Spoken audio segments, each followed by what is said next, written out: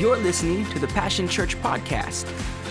Our mission is to help people win by living a genuine Jesus-filled life. If you are ever in Cameron, Missouri, then come and join us and be a part of the Passion Church family. You can visit our website, passionchurchmo.com, to find out more about us. 1 Samuel, 30th chapter. I'll give you a little preface before I start to read. In chapter 29, David, of course, now is outside of the grace of Israel because Saul has turned him into an enemy. And so now a righteous man who has fought for the honor of Israel is now a man who's considered an outlaw and on the outside of the grace of Israel. This man, true to his nature, being a tried and true leader and a man of God, has gone around and he has assembled a group of people, a group of men around him that are commoners. There's no nobility in their group, just common folk. And he's taken this, what we would call ragtag bunch of people, and turned them into a mighty war machine. So true to his nature, David's a king even though he doesn't have a throne. And he's leading because he's been anointed to lead. And a true leader will lead from wherever they're placed. Oftentimes people think they have to be behind the pulpit in order to really be a leader. No, 1,000 times no. This is just another aspect of leadership. This is really kind of like icing on the cake. Real leadership is when you can crawl underneath a bridge with somebody, wrap your arm around them, and pray them through to salvation.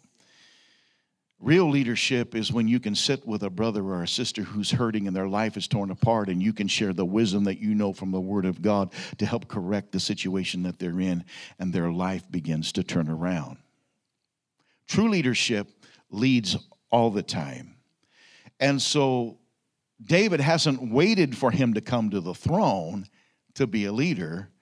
He is just naturally assimilated into rounding up people who needed encouragement. Do you know the greatest leaders are just people who need encouragement? The greatest people in the body of Christ, which really is all of us, are just people who life is beat up, abused, mishandled, torn apart, messed over, and they're just waiting for someone to come along and show them what hope looks like.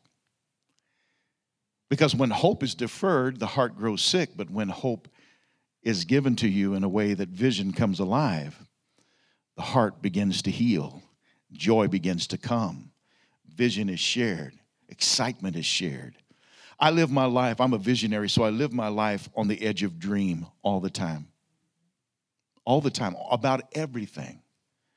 I'm always at the edge of dreams. Sometimes my dreams are so big that when I get into the reality of the dream and it's really started to become a reality, I go, oh my goodness, this is big. Oh my goodness, this needs work. Oh my goodness. And that's where I need all you good detail-minded people to come along and go, no, Pastor, that's fixable. We can do that. No, Pastor, we can fix this. No, that can be done.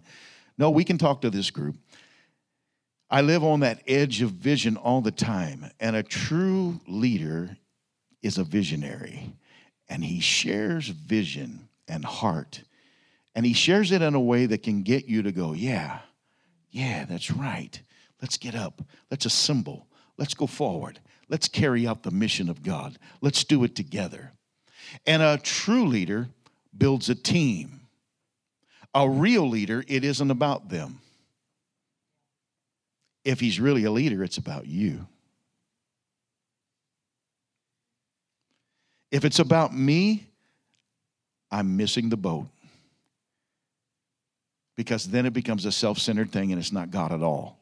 I know I'm teaching for the moment. Preaching's going to break out. Are you listening?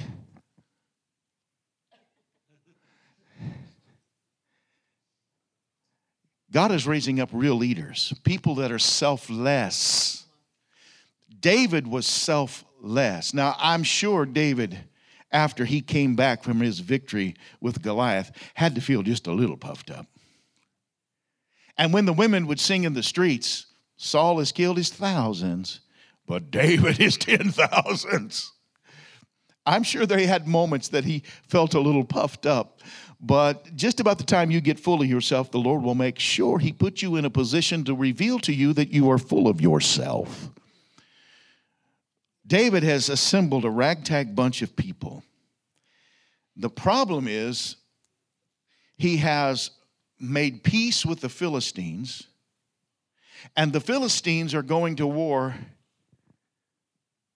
with David's homeland, with David's people. And David, because he's a man of honor, has pledged his honor to one of the Philistine kings and said, I'll back you, I'll fight with you, I'll put my men beside you.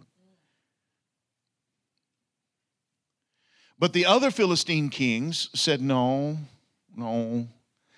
we can't trust that David won't see his people falling in war and not turn on us. They feared David. If there was any accusation against David in all of this about Ziklag, it would be that for a moment, David entertained fighting his own people. That's the danger that happens in the Church of Jesus Christ when we start fighting our own people. We render ourselves into a place of judgment. We render ourselves into a place of difficulty. And the enemy is watching, and the moment you start attacking somebody within your own ranks, the enemy will come and catch you unaware. Let me prove it to you. Chapter 30, verse 1. I'm reading out of the Amplified today, so I'm eliminating the King James vernacular. Now, when David and his men came home to Ziklag, this is after he was turned away at Jezreel. Now, when David and his men came home to Ziklag on the third day, they found that the Amalekites had made a raid on the south, the Negeb, and on Ziklag, and had struck Ziklag and burned it with fire, and had taken the women and all who were there, both great and small, captive. And they killed no one. Thank the Lord for that. But carried them off and went on their way. So David and his men came to town, and behold, it was burned, and their wives and sons and daughters were taken captive. Then David and the men with him lifted up their voice and wept until they had no more strength to weep. How many understand that's mourning? When you cry to the point that there are no more tears to produce, you have gotten yourself to a place of dehydration because you have wept and you have cried and you have mourned and you have lamented so much.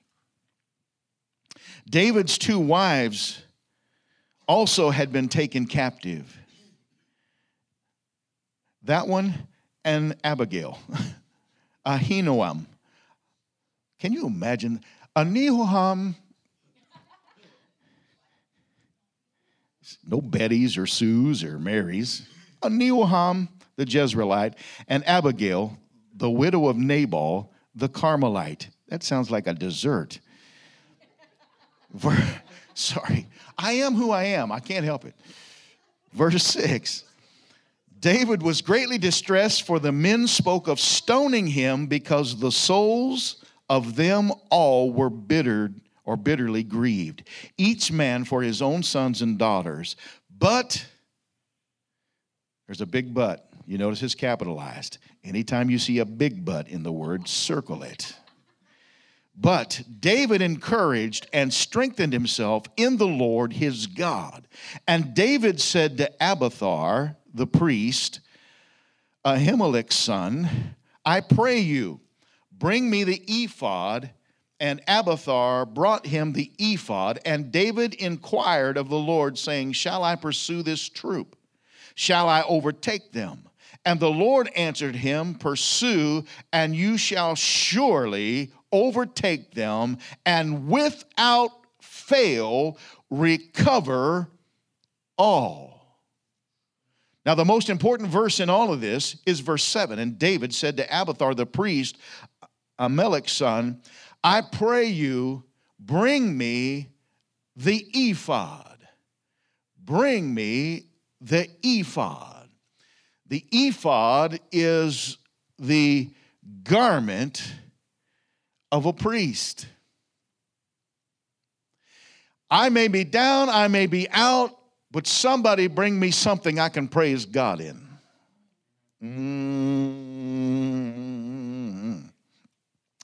So today's message is raided, invaded, and burned. How many have ever been raided, invaded, and burned by an enemy? How many understand that the enemy will come in and catch you unaware while you're off busy doing business the way you think business should be done? That's when the enemy will come in. When you're trying to put your hand towards righteousness and do the right thing, that's when the enemy will come in.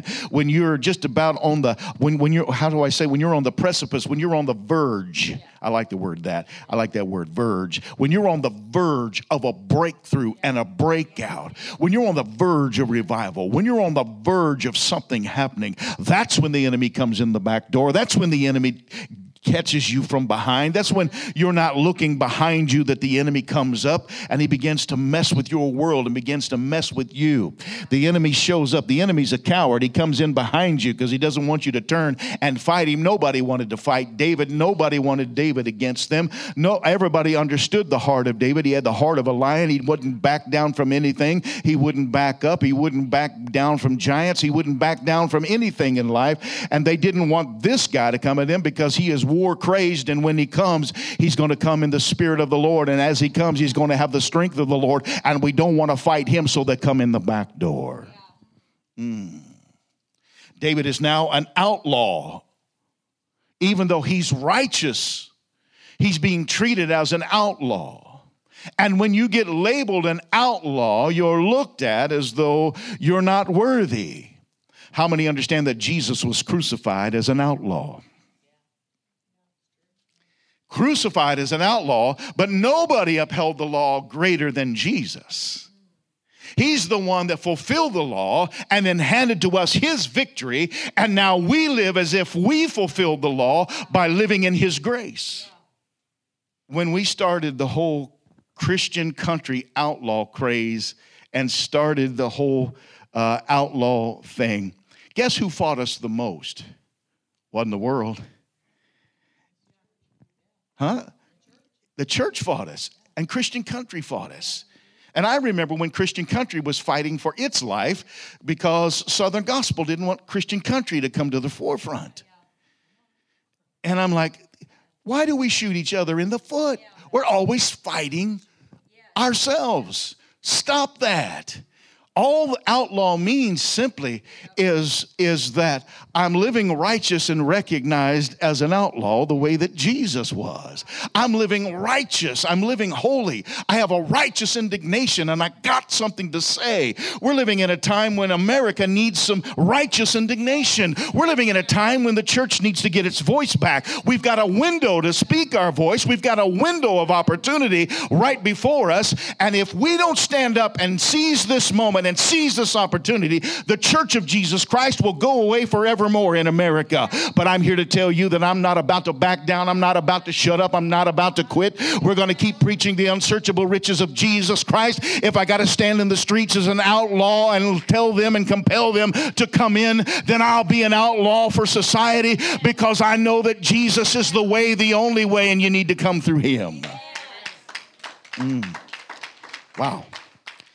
I got to hurry. You all are just making me take too much time. David's army there's not a nobleman in the army. Every one of them are commoners. Point to yourself and say, thank God he can use me. They're in exile, and the Philistines have rejected them because their war council was afraid of David. And David comes home to Ziklag, and his encampment has been raided by the Amalekites. Raided by the Amalekites. And when they come into the camp, as we read it, they found not only had they been raided and pillaged, but they had been invaded and burned. Everything was burned. Anything that was worth anything had been burned. I just want you to understand something, church. The devil never fights you strength for strength. He's afraid of you. We don't have this concept of who we are. The devil's more afraid of you than you are of him. Because you have the authority of Christ Jesus. He does not.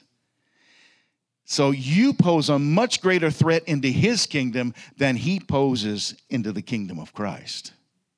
Because you are now a walking, talking child of the Most High God. Just like Jesus, you have his authority. Just like Jesus, you have his assignment. Just like Jesus, if you have faith, you can move the mountains that Jesus moved. You can change your world and turn it upside down, just like the apostles did. We can turn our society upside down, but we spend all of our time cowering in the corner, afraid of the devil, when we've been given all the authority that we need to run him roughshod off of our land. Who could say amen to that? I've got to hurry. Look at this. He'll never fight you strength for strength. He blindsides you when you're doing what's right. I know I've already said that, so I'll move on. David come home to find that they'd been raided, total destruction, all his valuables looted, all of his belongings were gone, his shelter was burned, the women and the children had been kidnapped.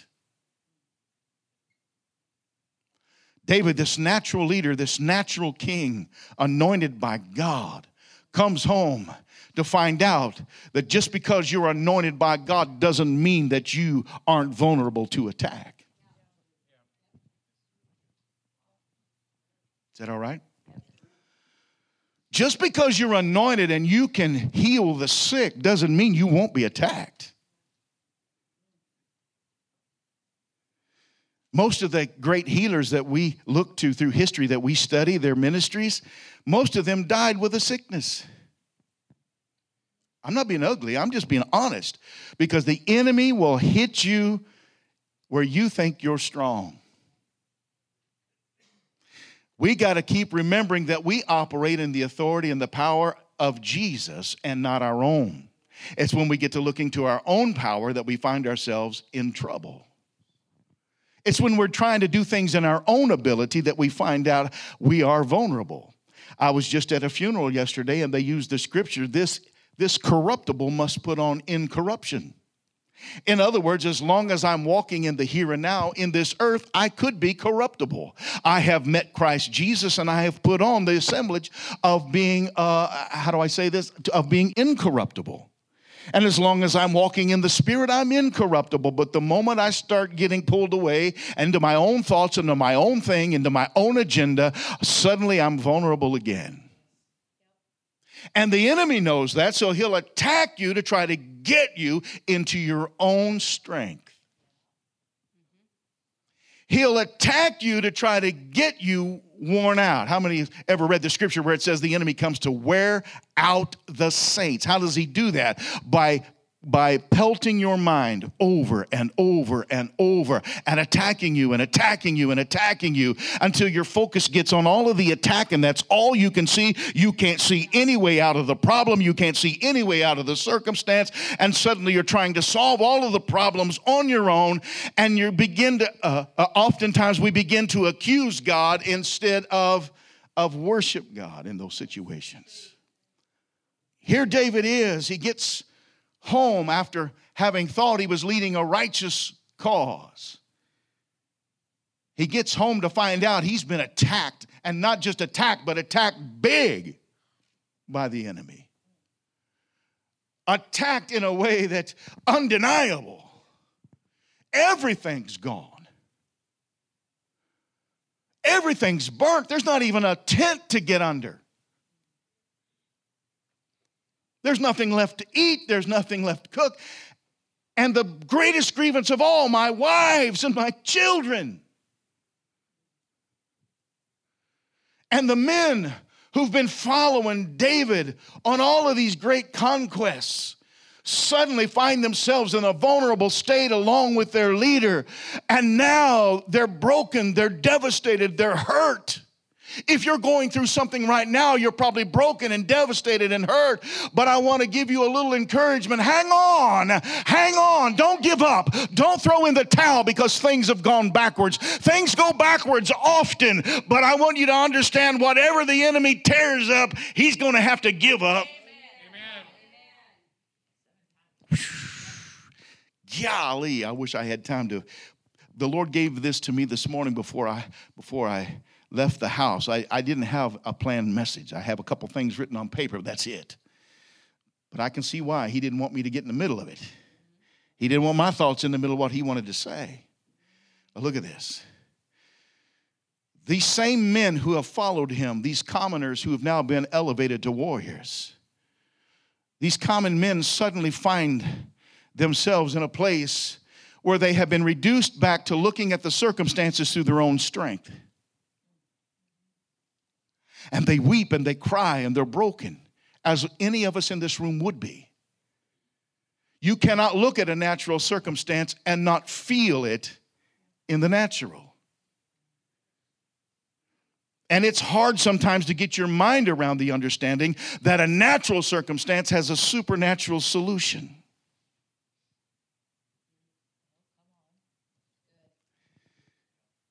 Because you are soul and spirit, mind, will, and emotions, and the Spirit of God all wrapped up into one.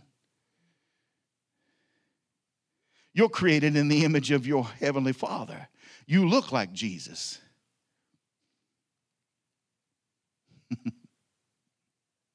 Here they are, broken, devastated, hurting. Their humanity is raw. Have you ever been in a raw place? They weep and they weep and they weep and they weep and they weep until dehydration sets in the arid deserts of the Middle East. They cry till they cannot cry anymore. They've lamented, they have groaned, they've been in pain, they've been in agony when they see what has happened. We were trying to do something righteous, God.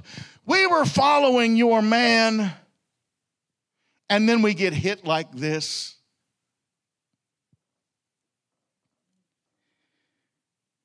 And as they weep and cry,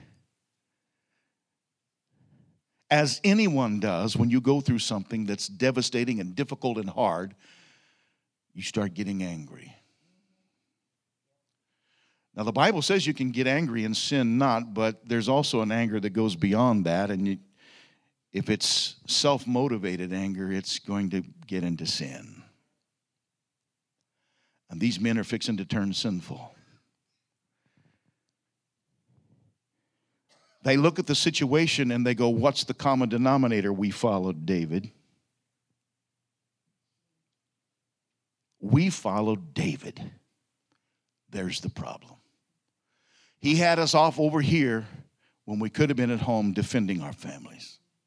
We could have been home doing what's right to take care of our own. But he had us off. Sound familiar? Sound familiar? Isn't that the way the enemy speaks? Accusation. What was the first thing the enemy did? He accused God to Eve. And then Adam followed suit real quick. That woman you gave me. Accusation rises up quickly. Why? Because the enemy is constantly accusing God. Why? Because he wants to be God. And he knows that you're created more in the image of God than he ever will be. And he knows God values you far more than he does even the angels. They serve because they're close to God. You have to serve him from a distance. And God values you that much. God has made up his mind. He won't work this plan without you.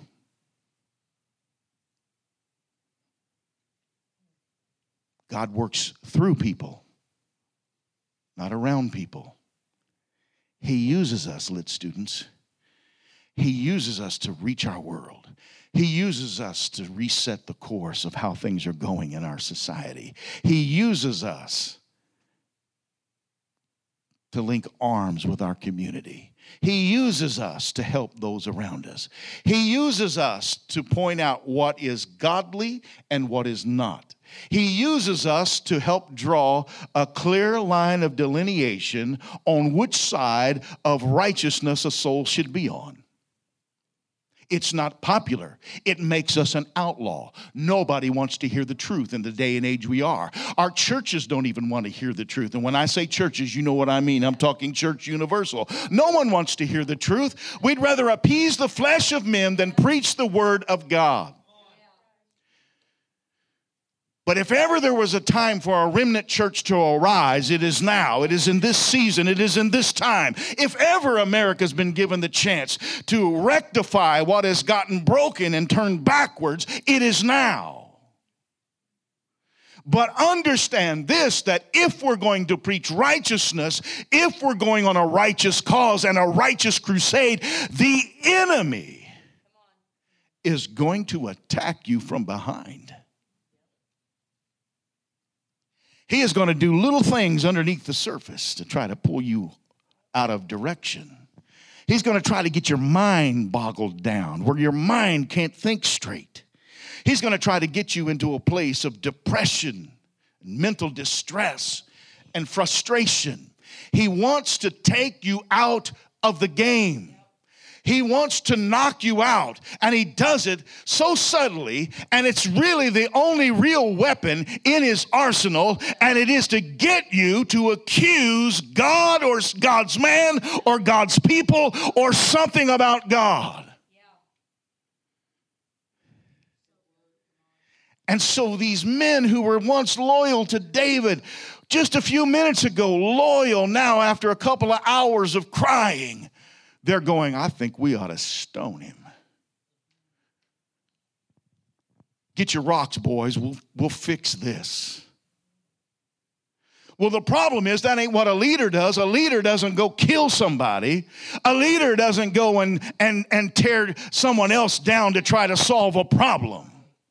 And David was the only real leader in that bunch that day. They're ready to stone him, and he goes, hey, somebody bring me a garment of praise. Now, David cried right along with them. David wept till there were no more tears. David was just like them. He felt the same pain, felt the same torture, understood what they were going through. He felt the loss. He felt it deep. But he didn't jump up and take his sword and turn his sword on his men like the enemy tries to do. The enemy loves to sow discord. Now, the enemy tries to sow all the negatives to try to get you to align. Because if you align, he's got you. If you align, you become powerless. He gets you to align, and if he can get you to align, you're destroyed. It's over. It's not just about what you lost. It's now about what you lost. You lost your courage. You lost your strength. You lost your purpose. You lost your reason. You lost it all. You can recover from being raided in the natural. It's not easy. I'm not here to pretend it's easy. It's not easy to lose loved ones. It's not easy to have things like this happen. But you can recover. But if the enemy gets this, the heart of man, if he gets the heart of man, he wins. And he wins big. Because he rendered you powerless, and you'll never arise again to fight him again. And David said, somebody bring me a garment of praise. Somebody bring me something I can worship in. Because all I have left is to run to my master. The same one who gave me the strength to kill a lion. The same one who gave me the strength to kill a bear. Can you imagine how frightening that would be for a young shepherd boy out in the field by himself? The same one that I sing to in my lonely hours by myself in the desert place. I need that garment where I can find my Father. I need that garment where I can go back to my God. I need to put on something here that will change the atmosphere of what I'm trapped in this moment.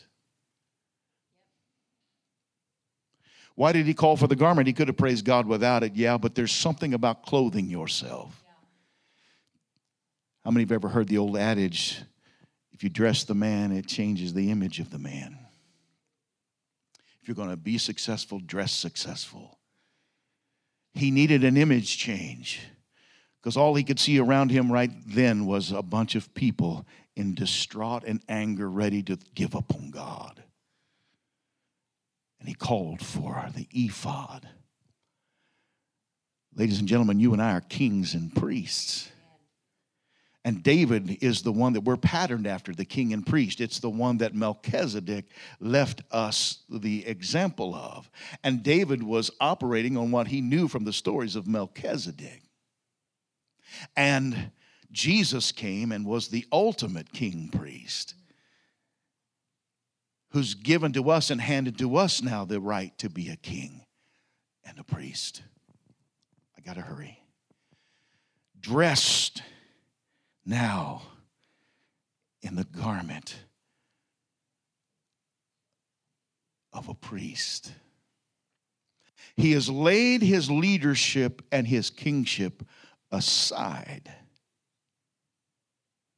to get into the presence of God as a priest. Someone who doesn't serve men serves God. Is this sticking? Yep. You are a king to serve men. You are a priest to serve God. As a king, I have the right to rule and reign and lead. As a priest, I have the right to worship and glorify and magnify and petition. And David put on that garment. It doesn't say this in the narrative, but I can just about envision him the same as the day when he rode in to Jerusalem dancing before the ark. He began to worship, he began to magnify, he began to glorify. The moment the garment went on, I don't know how he held these men at bay, but he encouraged them to hold on, give me a moment to get with God. And sometimes in the middle of your mess, you need to get with God. Sometimes you got to put life on hold so you can get with God. The world around you may be upside down, topsy-turvy, messed up, jacked up, tore up. And it won't get any better in your own strength. So you got to lay your kingliness beside and your royalty beside and get on the garment of the servant of the king. And when you come in, David didn't come in and go, oh God, oh woe, you've torn me up, it's awful. I know he wrote a few things like that. But at Ziklag, in the midst of a moment when there's not a tear left to cry, this mighty warrior of faith said, oh God, I still have you. The enemy has taken everything I've got, but I've still got you. You're still in my life. You've not left me. You've not forsaken me. You've not turned me aside and you've not walked away. You are still there watching over me. And he began to pour out his heart and he began to worship and he began to tell God how wonderful God is. When I'm pressed, I always want to tell God how wonderful He is, because it reminds me, and I begin to get hope again. When I'm hopeless and I call upon His name, suddenly hope emerges again, because I remember my God is the God who put the worlds in motion. My God is the God who created everything out of nothing, hung it on nothing, and it's still out there. My God is the one who said, "Let there be," and boom, it was. My God is the one that the science says that the universe is ever expanding. Why? Because He never called His word back. He just released it. And when I get into that place, I'm reminded that this trial, this trouble, as difficult as it is, it will pass. But without you, God, I have nothing.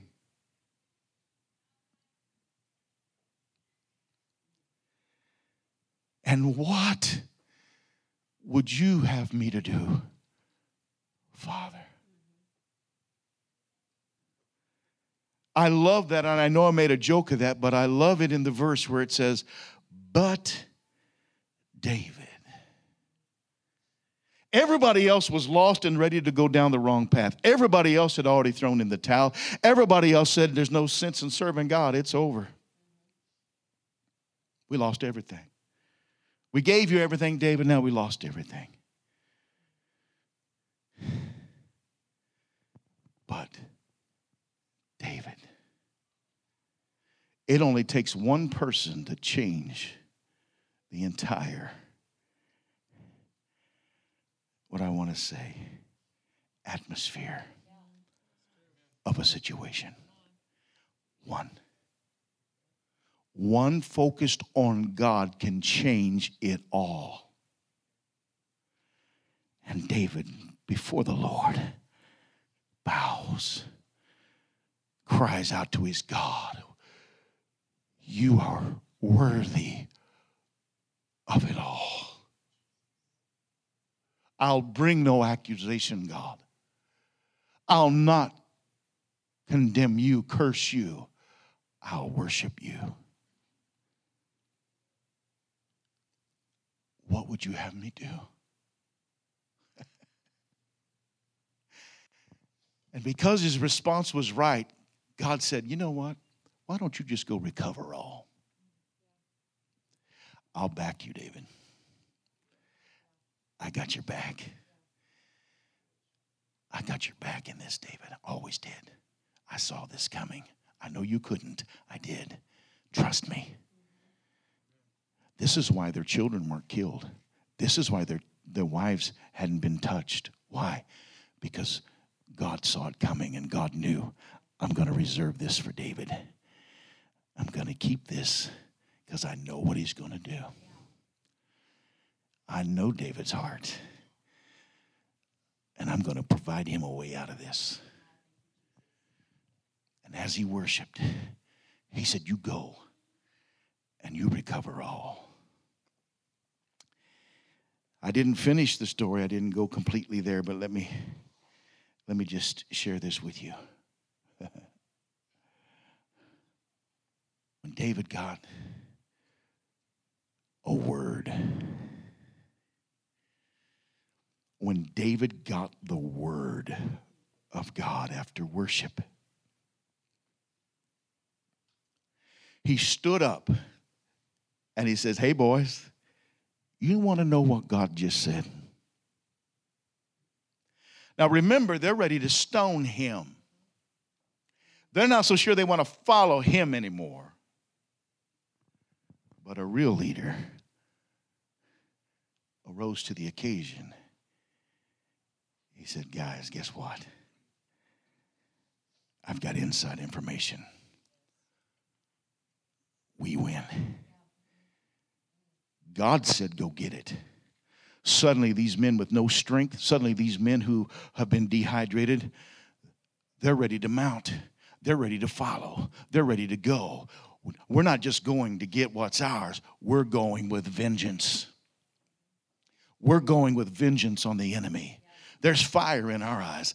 There's fire in our gut. We're ready to do this thing. We're going to do this thing. And when the enemy comes to try to take you out, I want you to understand this, that if you'll go to God first, God's got your back and God will lead you in the charge. When they rode into that encampment, it wasn't just David that they were afraid of. Oh, it wasn't. I can imagine what the Amalekites must have thought when they saw David coming over the hill. Something inside of them began to melt, like the word says, their hearts melted like wax when they realized that is God's man, and he's got vengeance in his eyes, and he's bringing that group with him, and we are in trouble, boys. It's time to get out of here. And it says that David and his men rode into that encampment, and they annihilated the Amalekites.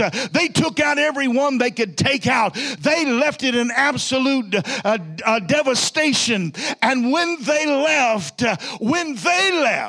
they took the Amalekite spoils. They not only recovered everything that belonged to them, they took what belonged to the enemy as well. And I'm here to declare that if you're going through something today, God has that kind of victory designed for you.